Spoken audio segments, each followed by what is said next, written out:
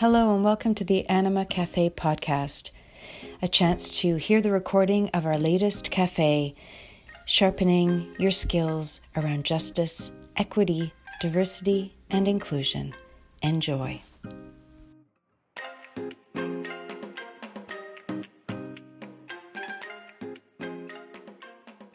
Welcome everybody. My name is Shakil Chaudhry. I'm the co-founder of Anima Leadership.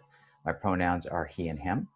Today's theme, very important theme, is really looking at the age of discord that we are in, and it's a post-election debrief, and it's a complicated time, and this builds on the session that we did, the pre-election session, and in the pre-election session, we talked about rising authoritarianism and fascism. And so I just want to put that into context, because the context setting for this moment of post-election has everything to do with not just the election, but things that came well before. And I am joined with two really important people who have a great deal of influence in their specific spheres and in the public sphere. And the first is Judy Rebick, who is really, if there are folks who are icons in the Canadian women's rights movement, civil rights movements, it's Judy. She is an author of many books, and the last one, the most recent one that came out, Heroes in My Head, is just a must-read. It is this deep exploration of politics, but also of the personal. It also gives a fabulous arc of Canadian civil rights history of Canada as well. And the other person that I'm just honored to introduce today is Parker Johnson. Parker Johnson has worked in many contexts, based originally in the U.S., worked in higher education, has worked in the public sector, has been living and working in the Canadian context for the last 20 years, as someone who's done so much work in the field of diversity, equity, and inclusion, and delighted you could be here as well. Just delighted to be here, and thanks for inviting me, and also with Parker, who I love and is a wonderful person, just a wonderful person. Thank you both. I'm glad that we're here, and glad to be here with others who are similarly interested in these challenging and urgent times. This conversation and these conversations continue to be top of mind. So thank you for this. What I want to start with is first of all acknowledging that we are today is November 11th. It is Remembrance Day, and on the 11th hour of the 11th day of the 11th month in 1918 was the end of World War I, and it was supposed to be the end. It was the war that ended all wars because of its incredible human loss and all that. However, after World War I came World War II. The conditions were set. The conditions were set where there was incredible desperation, income inequality, and people were looking for help, looking for a savior. And that's kind of where we led, Mussolini, Hitler, and these kind of things. The level of desperation, why that's important today is that we're also at desperate times today. And that's not hyperbole. And it's not just because of Trump. According to Peter Turchin, who is an evolutionary biologist who's done a lot of work with data, him and his team 20 years ago, I shared this last time, predicted that that the U.S. and many European countries would be at peak violence, or getting close to peak violence by 2020. And what they based that on was really looking at historical examples of where what was a driver behind societies hitting revolution, hitting civil war. And what they found was a very particular pattern, that was around income inequality. And that's kind of the state of things that we've been in, is that the last 40 years has been of neoliberal economic policies, which has massively increased the gap between haves and have-nots, right? Multimillionaires and billionaires there are 3, 4, 5 times as many multimillionaires and billionaires than there were 40 years ago. And at the same time, average wages have basically stagnated, stayed at the same level with precarious work and these kinds of things. COVID-19 is in the thick of this. We're in the middle of a global pandemic. That also adds to the desperation. The polarization and political division is also tied to over 50 years of the Republican Party's Southern strategy to court white voters, and it's a shrinking demographic, and the desperation of trying to stay in politics has been part of the Republican Party's trajectory, and that's been coupled with gun rights and ownership. There's more guns than people in the United States. And many people would argue that where we are today is a part of an unfinished aspect of the U.S. Civil War, and also tied to the history of slavery. So the context we are in is not just the moment of an election, but we got here because of all the things that came before. Basically, Trump was unelectable in previous time periods. He is a symptom of the problem. He's not the problem. He's just the cancerous, ugly part of the problem. And what we talked about last time at the last session was really elements of rising fascism and what are the symptoms and signals of rising fascism. And according to the U.S. Holocaust Museum, there's a lot of these. They outline 14 different signs: powerful nationalism, disdain for human rights, identification of enemies as unifying cause, outsiders as the enemies, supremacy of military and police might, rampant sexism, controlling mass media, obsession with national security, religion and government being intertwined, corporate power protected, labor power suppressed, disdain for intellectuals and the arts, obsession with crime and punishment, rampant cronyism and corruption, fraudulent elections. You can be checking off in your own head what milestones has already been hit in the US and the implications of that globally. So the election of Joe Biden and Kamala Harris is really a big win. And in the context that we are in, it's also perhaps a momentary respite. Okay. And I say that because, you know, in the words of Alexandria Ocasio-Cortez, following the election, I felt like this captured it really for me, is that we just aren't in a free fall to hell anymore at this moment. But what's underneath is that we've already seen that even the transition is really challenging because the Republican leadership is once again backing Trump, even though everybody else and their dog is like, of course, acknowledged that Joe Biden has won, but Trump hasn't, and his Republican allies have not. So this is the threat to democracy. This is unprecedented, right? This has not happened in historical context before, and this is why these are all elements of rising authoritarianism and fascism, and it's also speaking to the rot that's at place in the U.S. Political system. Now, having said that, this is also, as Judy reminded me as we were talking, this is also a moment where we're pivoting, and there are opportunities here. There are opportunities here today because everything is unstable, which means it can go bad or it can go really well. And so the opportunities here are that there are justice opportunities that just weren't here 5 years ago or even 3 years ago, right? I mean, we are at an inflection point on anti-Black racism in organizations and society. There's just a different conversation that's happening since the George Floyd murder and the protests that have mobilized people. For example, defund the police, which was a marginal conversation within justice movements, within a couple of weeks, suddenly was a public conversation. I mean, that's a different shift. No one could have predicted that. We've, in the Canadian context, have been at an inflection point on anti-Indigenous racism since Truth and Reconciliation, which was a few years back. Okay. Also a few years back, hashtag Me Too shifted the conversation about gender rights, right?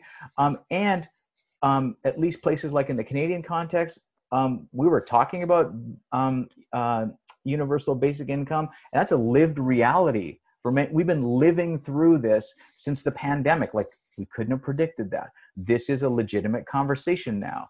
And then on a really micro level, in my neighborhood and cities like Toronto, we have bike lanes where we didn't have them before. We've got like street cafes. So I talked about this last time. I want to hit these again because amongst all of the chaos that's out there, there's also opportunities. So that's the context setting that we are in. And now I would like to bring in Judy and Parker. And what I'd like to do is invite you, and I have two simple questions. What are you hopeful about? What gives you, what's catching your attention? What do you think is positive in this moment? And then what are your areas of concern? Judy, why don't you start us off? I have to say, the night of the election on the 3rd of November, I felt dread. I felt more, and I'd never felt dread in relation to politics before. So I think I pay attention to that because I have a good gut for politics. But then, Biden won, and I have to say, I'm not, I can't be happy Biden won because Biden is an imperialist, he's a neoliberal. There's nothing about Biden other than the fact that he is relatively sane and he's not a Nazi that I find appealing, right? I was happy for Kamala to win because of what it means and, the stunning idea that there's never been a woman in the executive in the United States, let alone a woman of color. There's never been a woman. Like, if you want to understand the power of patriarchy, the women's this phase of the women's movement started 50 years ago, and this is the first woman in the executive branch in the United States, and we're no better in Canada. We had a woman prime minister for 5 minutes, which was Kim Campbell, who didn't get elected, right? For which I'm glad, but that's a different story. So, but where I started to feel hopeful was the day after it was announced that Biden and Harris won, and that was the celebrations in the street. They were unprecedented, and they were like the celebrations you see in a country that's had a fascist dictatorship defeated. I've never seen celebrations like that. Completely or almost completely spontaneous celebrations, literally dancing in the streets because of, that didn't even happen when Obama was elected. There were celebrations, but they were organized. They were, they were rallies, that kind of thing. But people were literally dancing in the street to celebrate. And I think they were celebrating the defeat of Trump more than anything. And that gave me a lot of hope. So and that gave me a lot of hope because just as I think the Black Lives Matter uprising gave me a lot of hope.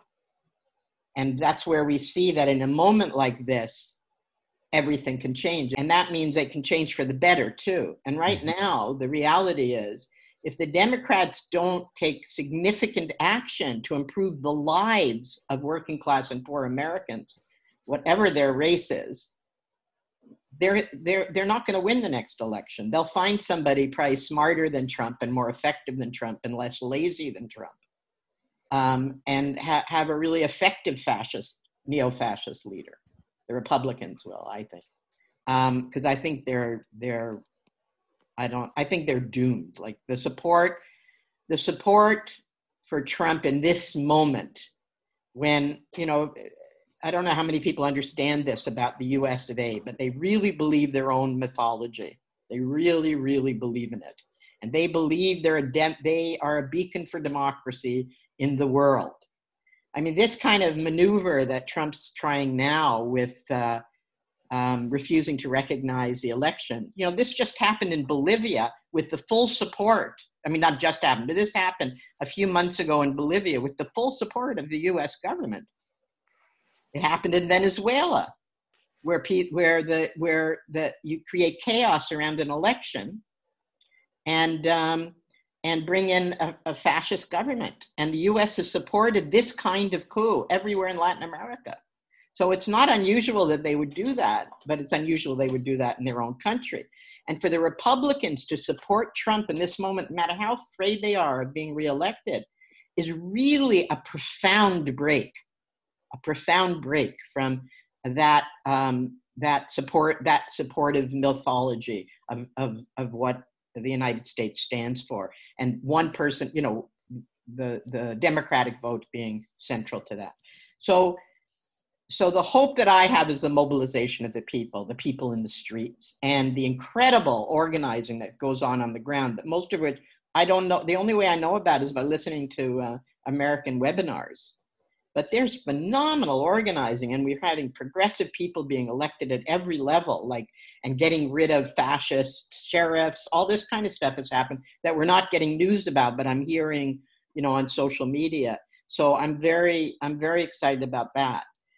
And I think that there's wonderful discussions going on about the need to push Biden and Harris to really bring in progressive policies. And this is not a question of, the divisions in the Democratic Party or whatever. It's a question that if the Democrats continue business as usual, just support the corporations and do this in the guise of reaching out to the Republicans, it'll get worse. It'll get worse. So the only way to make it better is to do progressive things. That's the reality. And that's why I think there's an opportunity now, a big opportunity, because not only do you have a mobilized progressive movement around anti-Black racism, and I think it goes well beyond that, but you also have a very sophisticated left inside the Democratic Party. And this is very rare. I think it's rare. AOC is just a genius. She never puts a foot wrong. I don't know how she knows. She's like just a natural born politician. I don't know how she does it, but and the people around her, the squad, and now there's more people, and they're connected to the movements, which is also very rare. I mean, we had that with the NDP for about 5 minutes with Sven Robinson and Libby Davis and the New Politics Initiative. Any of you that might see a couple of people shaking heads. And when we had that coordination between the movements outside and the politicians inside the party, you can make real change. I mean, we didn't succeed, but we came pretty close. So that makes me optimistic as well. It's a great start, Judy, and you're absolutely right. The mobilization, the credit that's been given to Stacey Abrams in Georgia, and the grassroots campaigning that happened there to mobilize and get Black voters registered, phenomenal. In Arizona, Latino voters really coming out, and again, understaffed, underfunded, and yet all deep grassroots organizing. So we're going to come back to the idea of mobilization and how that can happen. Parker, I'd love to shift over to you. Yeah, I think particularly just echoing a lot of what Judy said, but also, having been in Canada, as you mentioned, for the last 20 years, what also buoys me is the connection here too with, the ongoing struggles with Wet'suwet'en, Idle No More, BLM, Missing and Murdered Indigenous Women, struggles around housing, struggles around, and COVID here in Canada is popping up. What also keeps me, I guess, positive, focusing back on the U.S., is not only the BLM struggles and, as Judy mentioned, the removal of DAs and police chiefs who have been repressive and violent, and people's ongoing challenge to them, but also a lot of the community organizing that's been happening, to where people are having to help each other in the absence of any kind of federal support, and cobbling together their efforts to get their states to take responsibility for the welfare of the people that the federal government has abandoned. And so, I am inspired by a lot of what's happening there. I do want to shift a little bit for a moment to, and this is something that I'm heartened by, but also concerned about. And that is really the issue around coalition building. And part of the concern, I think, that people have right now with Trump stance and the Republicans supporting him, as you mentioned, is that there's also these people saying, stop the count, redo the count, all this sort of stuff to try to help Trump and all this sort of stuff. What has me concerned is about demonizing Trump and his supporters and so on, and sort of inflaming and escalating that. I think what Trump has been doing and the Republicans have been doing is reprehensible. I also don't think that abandoning the people that supported him as lost or as idiots, or all of the ways in which people are oftentimes demonizing. I think that we have to figure out ways to build some connections across these differences, so that these fissures are not used to further exacerbate and fuel the fascist dissent that we have momentarily stopped the free fall of. I do think that we have an obligation not to hunker down, but to open up and to move forward. Because there are urgent issues around COVID, there are urgent issues around food security, there are urgent issues around housing. There are, people right now in terms of rent, that's some serious stuff that's happening. And the states can't do it all themselves.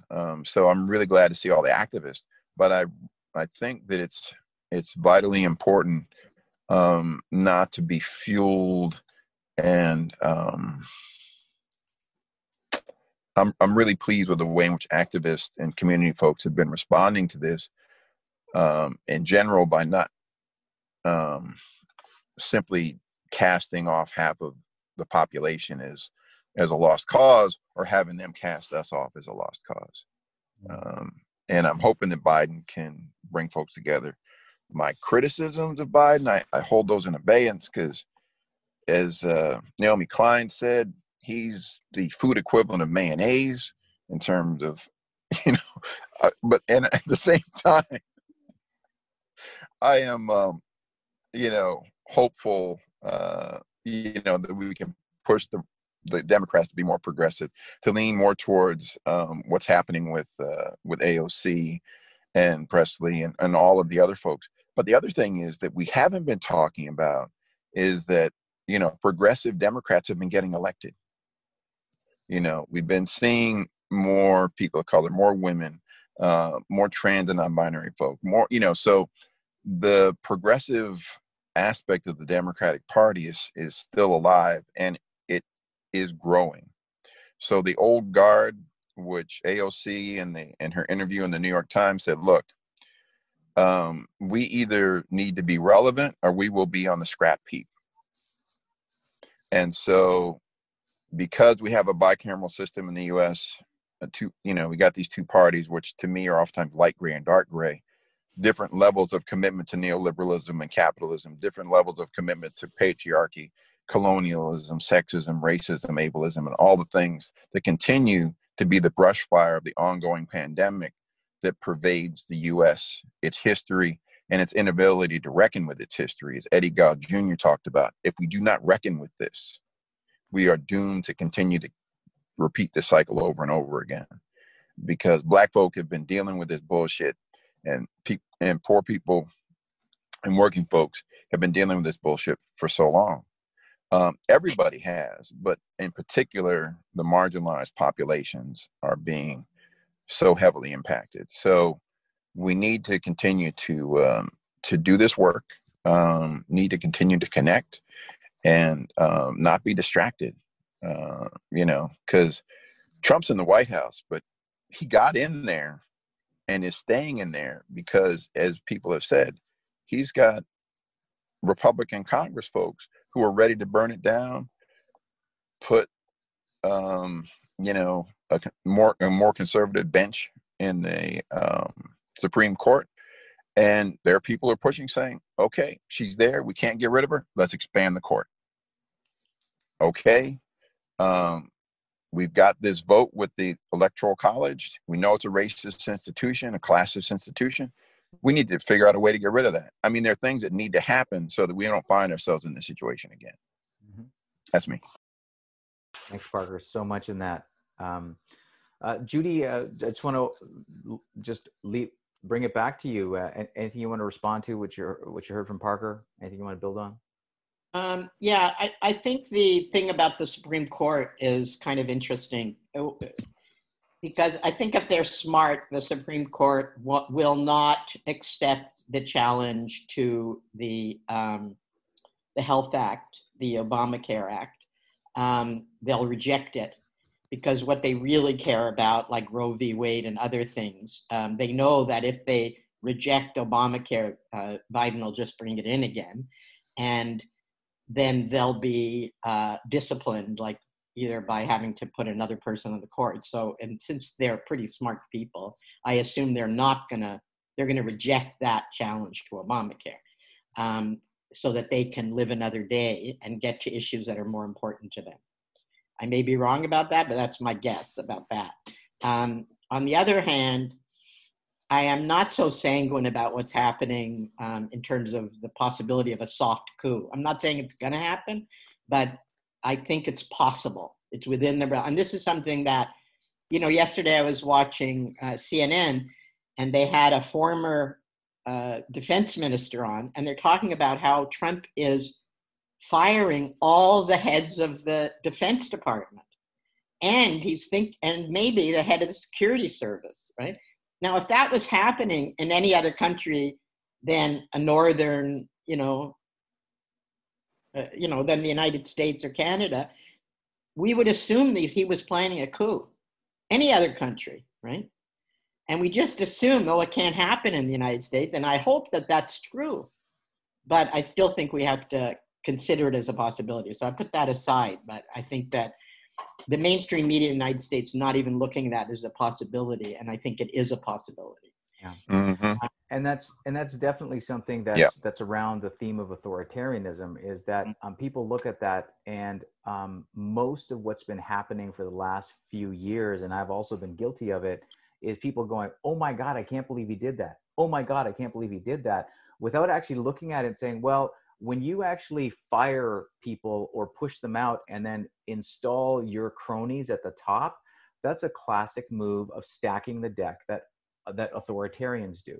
And so a soft coup, because someone asked, is like, what's a soft coup? A soft coup would basically be, rather than just like military rolling up and taking over something, which would be like a obvious hard coup. Soft coup is kind of using the system to basically break down enough of the institutions to delegitimize and keep yourself in power, potentially perpetually. Now, I agree with Judy. He's not quite smart enough to do that, but he has, on his way out the door, shit is going to get broken, right? Like it's going to, and the level, and with the Republicans backing him, it makes it challenging, right? What I want to do though is, I heard both of you talk about coalition building, and Judy, you and I talked about this before, and Parker, you mentioned this now too. And I'd like to just talk about what that looks like, because what I want to do is I want to remind us, because I want to shift us towards like, what are the things we can do? Recognizing that we've got a wide group of people that are part of the Anima Cafe. We've got folks who are mostly based in organizations, right? We've got social change makers of all different stripes here. We've got people who are community activists and doing grassroots mobilizing as well. Mm-hmm. So we've got a range of people, but a lot of our people are also inside organizations. So I would love for us to think about, what can we do in our community life? And what can we also think about doing from the micro to the macro in our organizational life? So whatever you feel called to address in that, I'd love to just open that conversation, so we can move also towards, what are the kind of things that we can address? What are the kind of things that we can do? Well, first of all, I think we have to be prepared to make broad coalitions. Cornel West calls it an anti-fascist united front, which is an old phrase that comes from the Second World War. And I just want to point out, after the First World War, it's not only that fascism emerged, but also communism emerged. There was a socialist revolution. Didn't turn out so well, didn't turn out the way we hoped, but both things happened. I mean, the Russian Revolution was right after the First World War, right? So just wanted to, it just came to me at that point. But anyway, so in terms of coalition building, I think that because there hasn't been really mass movements that sustained for any length of time until now, over the last the last 20 years, I guess.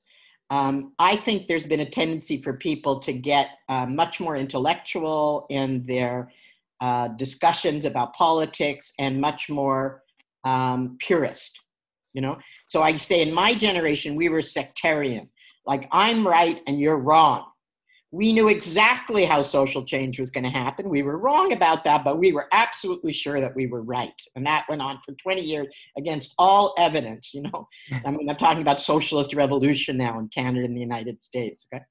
So, but the last couple of generations, it's more like, I'm right and you're a bad person.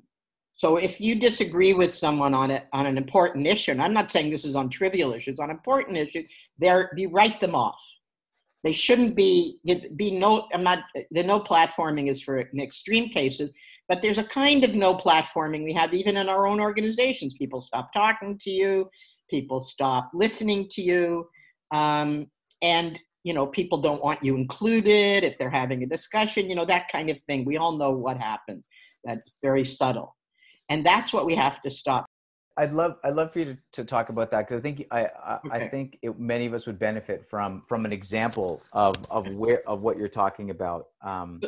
Okay, so in the women's in 1970, when you know we had married women had no rights in 1970 in Canada, or 1968, let's say, because 69 was the omnibus bill.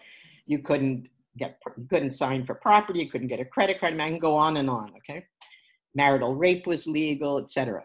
So what happened was a woman named Laura Sabia, who was a conservative alderman in Toronto, that's what we called them then, councillors now, but aldermen, she said to Prime Minister Pearson that we want a Royal Commission on the Status of Women, and if you don't do it, I'm going to bring 2 million women to march on Ottawa. She said later that she could have got 200, it would have been a lot.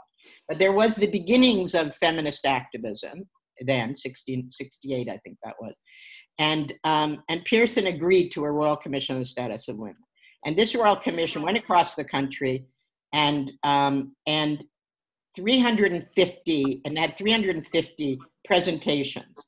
And it was shocking to everyone. You know, in a way, it was like the change in consciousness was almost like it was with the Black Lives Matter uprising. That is, you know, suddenly everybody's thinking, oh, the police aren't good guys, the police are bad guys, you know? Well, it was like that around women. Wow, women are really facing a lot of problems, a lot of discrimination. It was like suddenly people became aware. And the Liberal Party, their idea was to have a government body that would take care of, you know, a minister that would take care of, and an organization that would take care of the status of women. The Conservatives, like Laura Sabia, thought, no, what we need is an independent women's organization. And then there were a bunch of people, young people like me, young radical, and we couldn't stand these women. Like, we hated their politics. We hated them. They represented everything we disagreed with. They wanted equal rights, but they, you know, Laura Sabia would say things, oh, and we can't judge women who put their child in daycare, you know, because some of them have to, you know, like that. That's how she talked, right? So we couldn't stand them. But the labor women who were older than us, the trade union women, convinced us that we had to make an alliance with conservative women in order to have an autonomous women's organization, national women's organization that would be funded by the government, right? But it would be independent.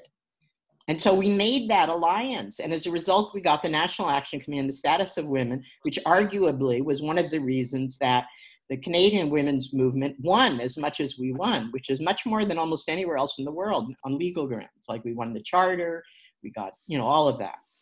So, and it happened again in the pro-choice struggle, where we made alliances with, we used to call them the Rosedale ladies, you know, rich women who were pro-choice. So we didn't like anything else about their politics, but we needed the money for the court cases, right?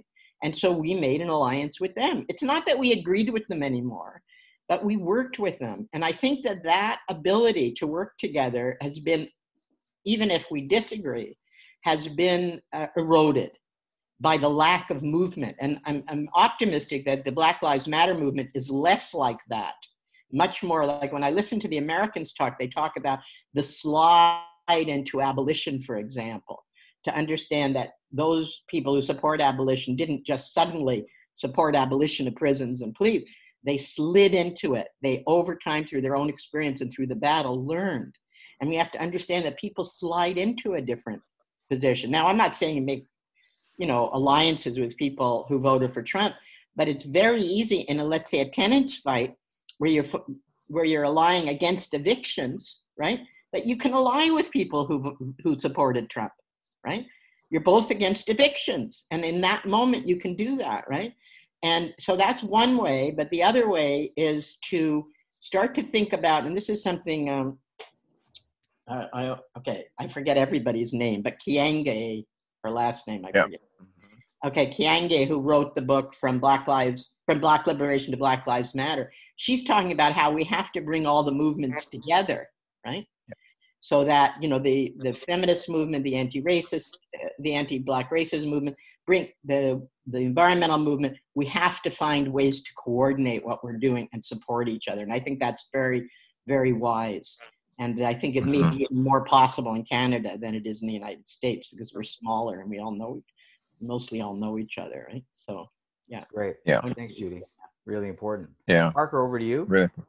Yeah, no, I agree with everything Judy said. I think that the alliances and also, people, I think particularly also men being able to let go of some of the patriarchal assumptions around who leads movements also.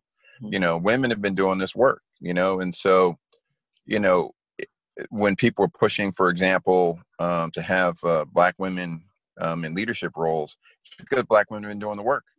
And it's really vital that people acknowledge that and understand that and lift folks up. So when you talk about Stacey Abrams, she is working hard now to ensure that Georgia does not go down the same hole that it went down when the then head of district attorney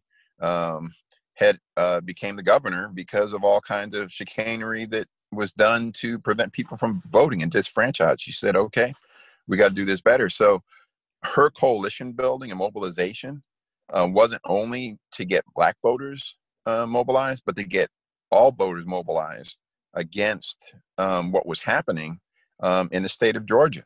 And so, and pushing for a white person who's running for Senate, who's a Democrat. And really people are working hard around this. So coalitions are happening as people are working to support folks. And, we look at Biden and we look also at Kamala Harris, and certainly there are strengths and weaknesses of these folks, but I don't think certainly there that we want to raise the bar higher for a Black woman than we've lowered it for these white men.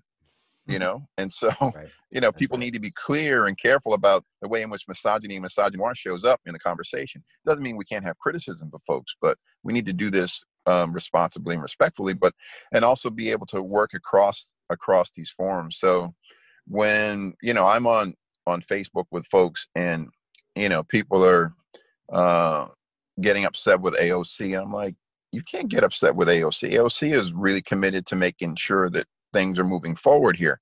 I do think that underlying some of this is, sexism and patriarchy pushing back also against women leadership. We aren't talking about it, but I do think that is something that men, cis men, gay men, and so on, all men need to kind of come to terms with. The other thing for me is, as someone who came to Canada and is an uninvited guest on these unceded and stolen lands, there is an obligation to work also with the Indigenous peoples. And so when we talk about coalitions, that people are pushing for the whole conversation around land back here in Canada. People don't want to talk about it, but this whole TRC thing and all of the challenges where people do it when it's convenient, but not when it's challenging, need to be able to support Indigenous women who are seeking leadership roles. So being able to get behind folks and not just have the Nathan Cullens come in and say, you know, I get this job because I'm a good old boy and I'm entitled to this. Because that sort of white male entitlement is being challenged on a regular basis, and people need to step the heck back, you know, and be able to say, you know what, we need to also work here and support folks who might not fit what we have traditionally assumed to be leaders. And so I think that when we start about building these coalitions, we also need to start moving what have historically been seen as the margins and pushing those folks to the center. That's right. And so, you know, and that really does require some collective commitment around these things, you know. And so, yeah, I look at you know, what's been happening locally myself too, with all these various efforts to respond to community needs. So different communities coming together, support each other. So locally here in Vancouver, particularly when BLM stuff was really high in the aftermath of the murder execution of George Floyd, there were efforts on the part of folks to raise funds for organizations that were supporting Black folks. Black people are 1% of the population in BC. Because of the racist, white supremacist way in which Canada was formed and continues to maintain itself, it's not happenstance that we're just 1% of the population here.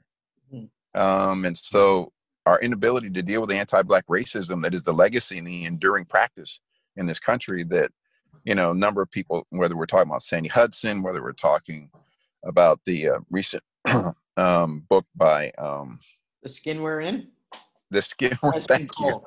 Desmond Cole. You know, so these things that are true for Canada, you know, there are efforts in particular with coalition between Indigenous and Black folks here. And I think also more broadly with marginalized communities. And so when that was happening, Jewish folk here locally started doing food hampers for BLM. I mean, there are ways in which people are trying to show up for each other. There are ways in which we're always doing that with missing and murdered Indigenous women. You know, there are broad coalitions of folks that need to show up for each other. We can't just show up for the narrowly defined framework of this is my issue, that's your issue. Exactly what Judy's talking about. We cannot do that. Men need to show up for missing and murdered Indigenous women. That's we need to show up. Could you take a minute also to go really to the micro for a moment? Things that you're doing? Yeah. It's working with the organizations who have employee resource groups that are trying to particularly support and uphold BIPOC folks. So doing facilitation and support with these organizations right now, because they're realizing that the efforts at assimilation and accommodation aren't it. They need to listen, find out what are the things that we can do that can help to nurture folks in our organizations and maintain and support them, and what do we have to dismantle in order for that to happen, and to actually listen to people. Because right now what also is happening is that you know, the racism and the sexism and other things that are a part of these organizations also are getting a little bit more license because of the current context, and people are needing to push back against that. And so being able to support organizations in that way. The other thing that I've been doing on a local small level also is doing volunteer work and reaching out and working with folks. For example, we have a place called Nor Hendricks, which is housing for Indigenous and Black folks that the city helped to set up. And so each week I go there with food hampers and other things. But the other part of it that's sort of a larger issue that's been going on for me is that because of sort of the nature of the work, I've been helping folks with issues in the employment context, informally here and there, who are experiencing harassment. and other kinds of indignities in the workplace, and they need someone to accompany them and support them. What is concerning to me is that I'm only seeing sort of a thin layer of that. I have a sense that that's much more pervasive than we understand.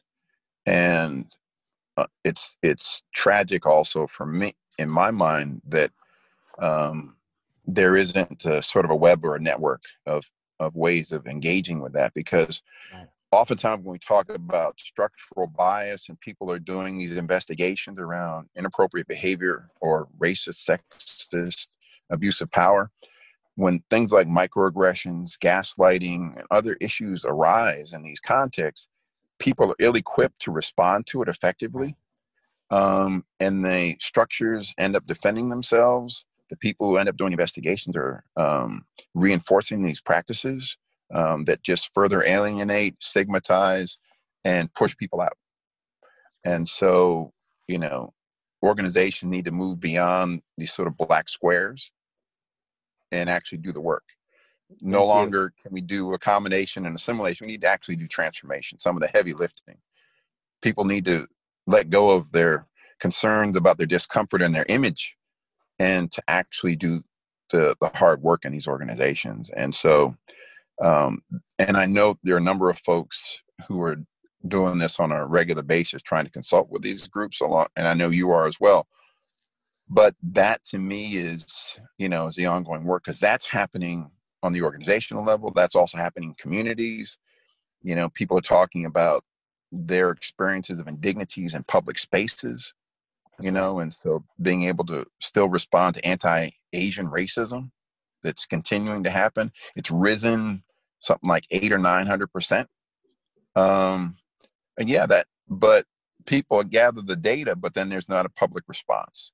I wanted to springboard off of what you said, because I think what you've taken us back to is organizations, and what can organizations do? And you've given some examples. I mean, you spoke about the need for advocates inside organizations, right? Or advocates from outside to support folks who are experiencing harassment and discrimination inside organizations. And we know that's just like the trends. We know that Black folks, Indigenous folks, folks that identify as gay, lesbian, bisexual, transgendered, folks with disabilities. These are the groups, these are the folks that experience the highest rates of harassment and discrimination inside organizations, and the lowest rates of promotion and advancement, right? So I just want to give one example about a story to kind of ground some of this work, because what's happening out there in the public sphere and what's happening inside organizations is actually linked, okay? So lots of organizations started calling us in right after George Floyd, and they're like, basically the code was, we want to run a whole bunch of, we want to run town hall meetings. We've never done any work. We want to do all these things. We're like, you can't do what you're doing, because they've not done any of the pre-work, right? So some organizations, organizations need to do the pre-work. So here's an example. I've been working with an organization since about 2016. And they embarked on their journey about 4 or 5 years ago. Now, what they started with was intensive training and development on inclusion, diversity, and equity. And they did it from executive team all the way down to frontline staff. Very intensive, lots of investments. What they discovered through their employee engagement was that they discovered even though they had high employee engagement, there was a gap between Black folks and everyone else in the organization. Okay. And so they used data to disaggregate their results, because they were using data, right? That's important. You can't know this unless you've actually got data. And so their next step was, they were looking for advice. And I was like, go run some focus groups. And through focus groups, they got more of a report that realized what the problems were. They did a third-party audit of systems, and they started moving on recommendations made through both the focus group report and the audit. Okay, so these are all practical steps you can take. So now what they also did was they hired and empowered a director of equity, diversity, and inclusion. Now, why this was important, because then the George Floyd murder happened, and this moment happened out in society.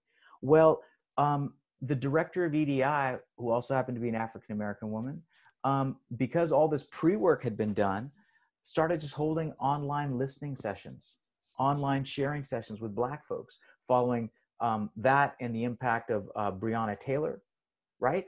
And so now what's happening on society is being reflected inside the organization, and it's being processed in a healthy way with and this is where employee resource groups happen. So the pre-steps allowed for employee resource groups to get developed. The moment was now being addressed healthy. And the last, when I connected with the organization, is they were looking, as the first organization that I've heard of doing this, they were looking for trauma supports because they had recognized that what's happening around issues of racism and sexism and anti-Asian racism and anti-Black racism, anti-Indigenous racism, that these forms that actually can be traumatizing for people. So how do we get appropriate mental health supports in place? Okay, so this is just one example of like steps organizations can take so the outside and the inside world are actually more connected. All right, and it takes incredible leadership to do it. Can I add just in there? Yes. That as they're offering those supports, because this is part of what, and you probably see this as well, when they are going to offer particularly counseling and other trauma supports, they need to do things that are culturally specific and respectful in those contexts, because oftentimes they end up sending in white folks or folks who are not specific or knowledgeable about what's happening, in the same way that, you know, if a woman is assaulted, you don't need to send a man in, if particularly they've been assaulted by a man, to help them with their issue. And so we need to be respectful and responsive and to break down those barriers. Anyway, I'll let you finish. That's really, really important. And that's what they're doing. So that's the kind of supports they're seeking that are culturally appropriate. I want to leave you folks with like three things that are always like the social change, 3-step, which is educate, mobilize, and act. We've talked about here, educate. You got to learn to be an ally to marginalized communities, whoever those marginalized communities are, also acknowledging your own marginalized identity, right? Then it's like reduce the stress on the systems by supporting the need for universality, universal basic income, universal access to health and housing and food security and education. All these things actually support the moment we are in and the moment we are trying to challenge and shift to a positive way. On a specific element of like how things are happening in terms of the US and the implications of that on other governments, is we have to unfortunately learn about the patterns of authoritarianism and how fascism and things like that, neo-fascism, are actually creeping up and very present today, which means we've also got to learn about our civil liberties. All right. And as a way to reimagine democracy, which is a big part of the conference we're going to be doing. Mobilize, help people with the basics, the micro things that Parker was talking about: health, food, water, shelter, safety. Build coalitions, embrace imperfection, and reject the purity politics. Help build community literacy, also looking at things like democracy, civil liberties, authoritarianism, and then act. Act, there's a million ways to act. You find what your way is, how you can influence your sphere of influence. So we'd love to just kind of get your thoughts and reflections. What's making you hopeful? What are ideas that post-election? What are actions you're seeing that are inspiring you? What are actions you are taking or would like to take yourself? We'd like to just open up the space for your comments. I live in Georgia, and of course, we're at the epicenter of what's going on. Mm-hmm. Our Black women's organizing that's taking place down here in my city is amazing, astonishing, hopeful, powerful, all that you could want if you want evidence of hope. And it's not just hope, but it's action that we are taking place. And it's not accidental that, of course, we're being led by Stacey Abrams and Nisei Ufot and Malika Redmond. Stacey's getting all the press, but there's like a dozen Black women down here that are kicking ass and taking names. And so I'm not sure whether the Democratic Party is ready for us, because if you recall, President Obama had to build his election structure outside of the Democratic Party. That's right. Because of their inherent weaknesses and their preference for focusing on alienated white voters instead of dealing with their real base. And so our biggest fear is that Biden will lurch to the right again, because he is coming from that Democratic centrist place. And they always try to appease their enemies by selling out their base. So we're going to have to really focus on working outside of the democratic structure, like Stacey is doing, so that we can actually gain and maintain power. That's right. And this is what we're doing. But we're feeling very excited. And I have barely slept when I knew every vote that we had raised in Georgia was making a difference for not only America, but for the world. And this is where we are. So I think we were talking about how can we move forward and bridge the divide, and I was a little bit more cynical because I'm really not that positive. Since Trump got elected, I mean, I found it really traumatizing that people actually voted for him in the first place. That's right. And the fact that he got 70 million votes. If we said, forget about the fact that he was racist. Where's the humanity in people? He's a horrible human being. And for him to get 70 million votes, this was really crazy. So in terms of me going forward, there's a lot of different groups, community groups that I'm involved in terms of activism. And I'm actually planning to really exit a lot of those groups because I'm like, where's the hope? So I'm in a trajectory that it's not very positive, that lack of hope and cynicism when it comes to human beings, despite of the race. I'm just very skeptical of people in general. I mean, it's a really dark place to even have this opinion, but it's really horrible. I do want to offer some hope in the data. And that is, of course, the vast majority of white people voted for Trump. They comprise the 70 million people. But there's some extra hope in that data. 43% of young voters, white voters, between the age of 18 and 29 voted for Trump. But 56% of young white voters between 18 and 29 voted for Biden. It is those young white people that are rewriting what whiteness means. And we cannot forget them or fail to speak to them or energizing them if we want whiteness lived differentently in North America. They got the memo. They're actually making revolutions in their own homes, in their own families. That's right. And we can't let our woke politics neglect them or rebuff them because of some primitive identity politics. And so I just want to put that out there that we need to be serious about this cleavage among white people. The greatest revenge is seizing what your enemy has produced, and we've got their kids. We just got to make sure we don't let them go. I wanted to say thank you for your rawness and your openness. And I have to tell you, I feel like that a lot too.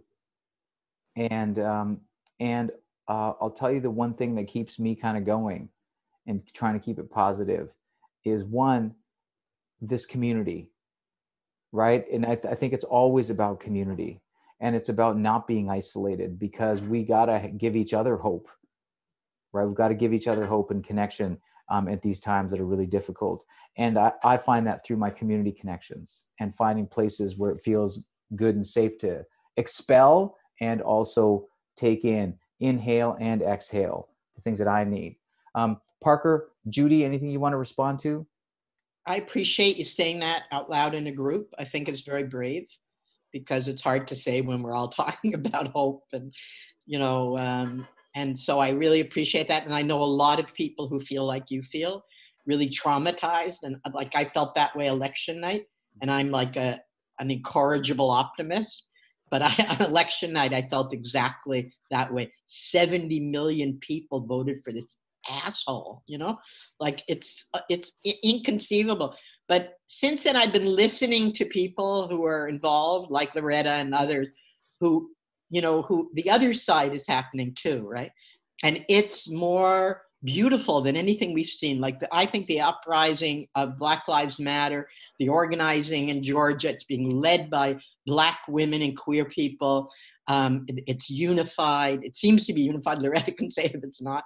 And so there's both happening, and it's really hard to choose to feel the positive, because the negative's coming at us from CNN and everywhere else all the time. And so if you're not actually in that positive space, it's hard to look at it and feel it. But I think that it is possible to do that. And that's what I've tried to do, is to, Mm-hmm. listen to these webinars and so on, where you can get not empty hope, but real hope based on the good people who are fighting to make things better. So, Parker? Yeah, no, I haven't got much to add. I just agree. We have to celebrate the wins, the forward movement, but also take the time to acknowledge the feelings and to do the healing and to do the work. Because I certainly have a lot of fear and rage oftentimes around what's happening. And trying to really connect to, love and hope, and the continuing ongoing struggle for liberation and justice keeps me grounded.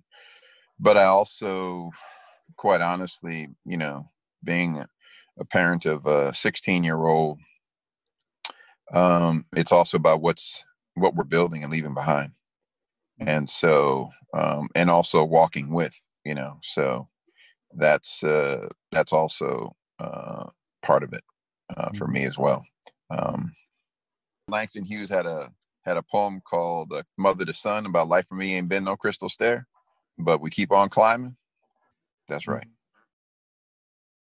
I want to thank Judy Rebick for being here and offering your wisdom and insights. Parker, for you as always, offering just your thoughtfulness and generosity. So thank you, everybody. Take care.